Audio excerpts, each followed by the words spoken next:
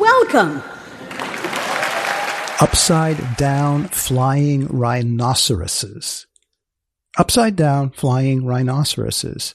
It's the Improbable Research Podcast. I'll repeat that too. It's the Improbable Research Podcast.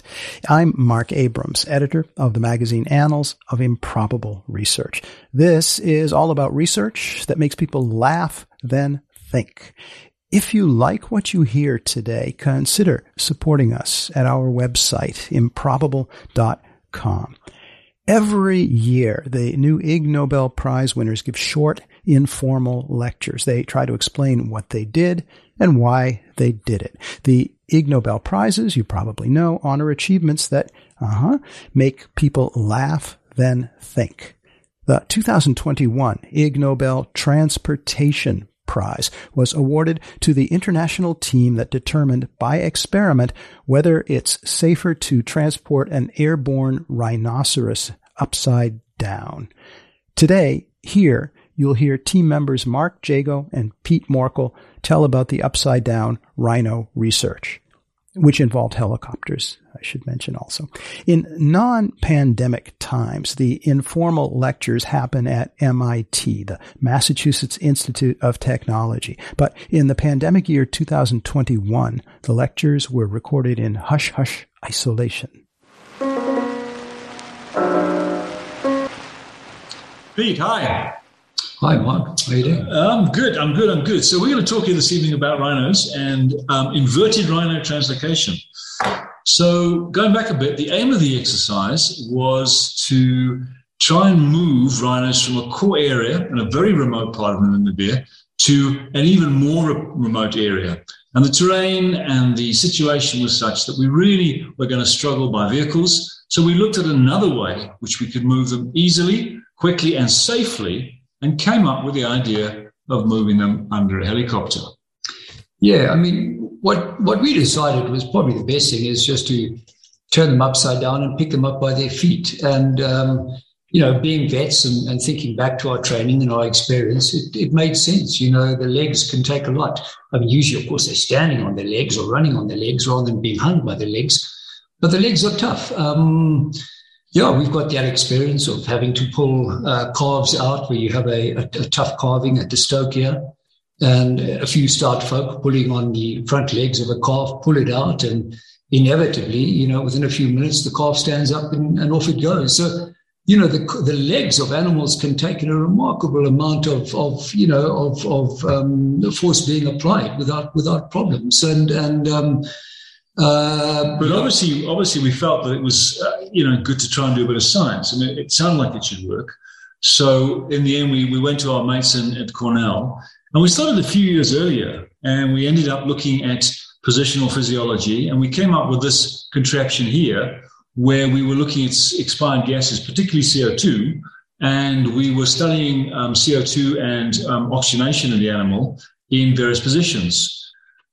But if I remember correctly, we then sort of jumped ahead and we actually went ahead and did the translocation. This was when we actually moved, I think, 16 rhinos from the northwest of the country, even further north and wester. And we came up with a couple of techniques at that stage. This was the sled, which we looked at as one option. Just talk us through that one, Pete. Well, it's just a mini sledge. So you can see it's just got a steel frame. It's got an aluminium platform.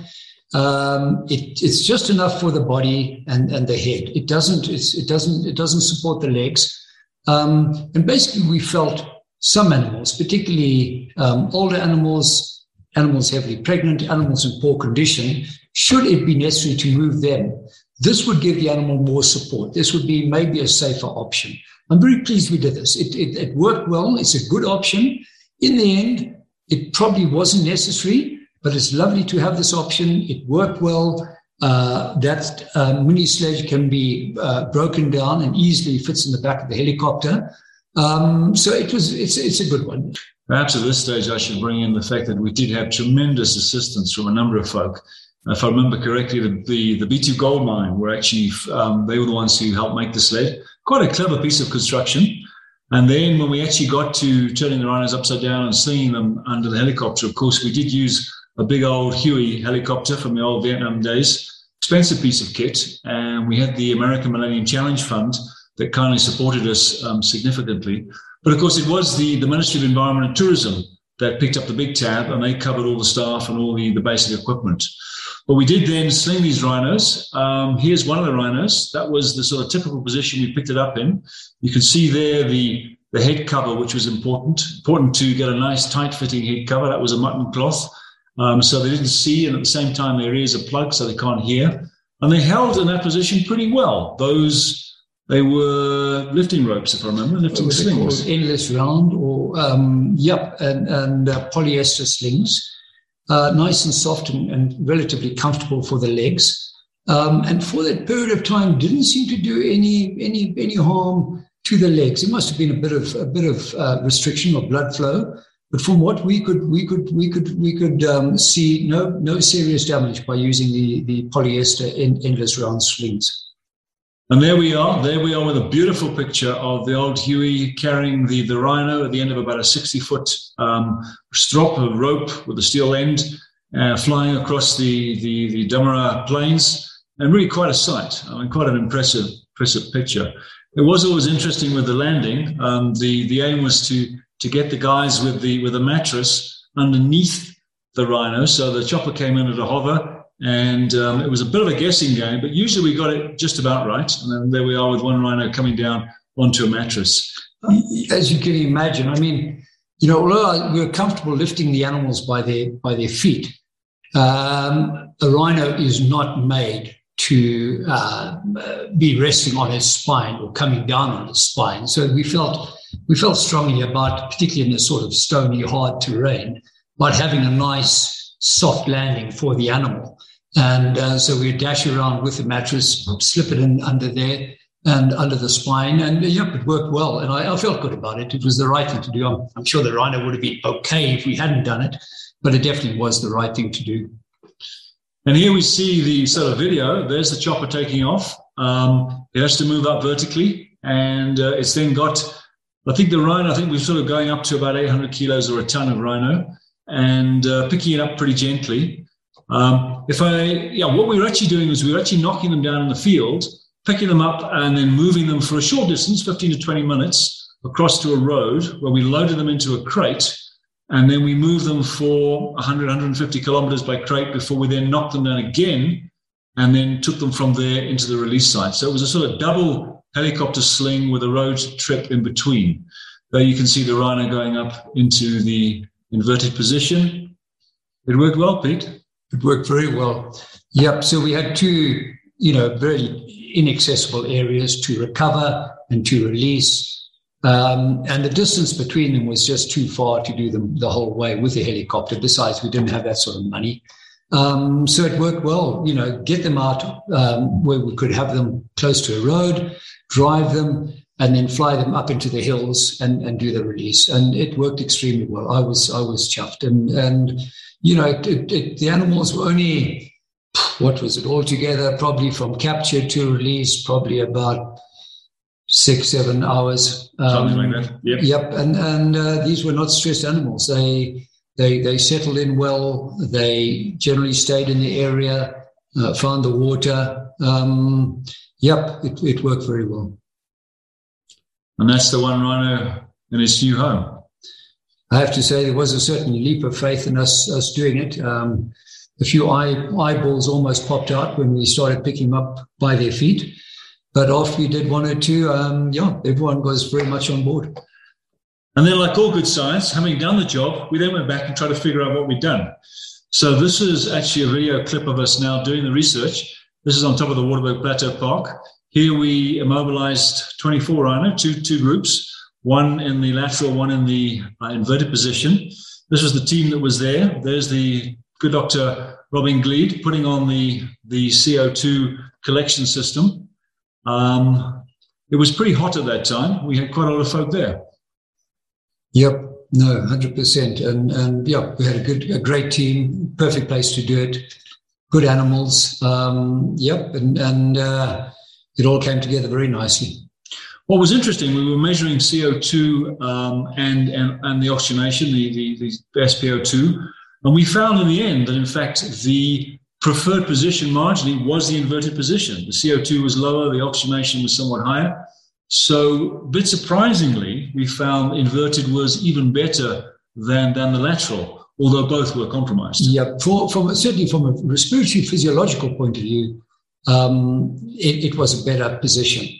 I think there were other reasons why it would be uncomfortable to have them too long, hanging by their feet. But the respiration, the blood gases were good, and I think that was the main thing. And it was basically because of the work that we did that we in the end we feel that that's going to become a standard technique, and we can use it in the future. I understand it's also being used for elephants and other species. 100%. Yep. It certainly revolutionized rhino translocation, black and white rhino translocation. I wouldn't be surprised if it's not going to be used for the Asian rhino. I suspect for hippo. And besides, definitely some of the other species like the ruminants, but also probably most important of all, it's absolutely revolutionized elephant translocation. This is now the technique to pick them up, stick them on the back of a vehicle, and translocate elephant. Occasionally, elephant have been actually flown a reasonable distance, but generally it's just using a crane to lift them up and stick them on the back of a vehicle. So yeah, it's turned out to be good. But I think the important thing is taking an idea, being just progressing intelligently, checking it out with animals which were less valuable than black rhino, and then going back and doing some good, getting some scientists in and really seeing that it really was, a sound technique, and the physiology made sense. And we have a lot of people to thank. A lot of people are involved. A lot of hard work. Pete, thanks very much indeed for chatting. Thank you. Cheers. You've been listening, if you've been listening, to a genuine episode of the Improbable Research Podcast. Today, 2021 Ig Nobel Transportation Prize winners Mark Jago and Pete Morkel told how and why they and their team filled the skies with wonder, and rhinoceroses, and helicopters.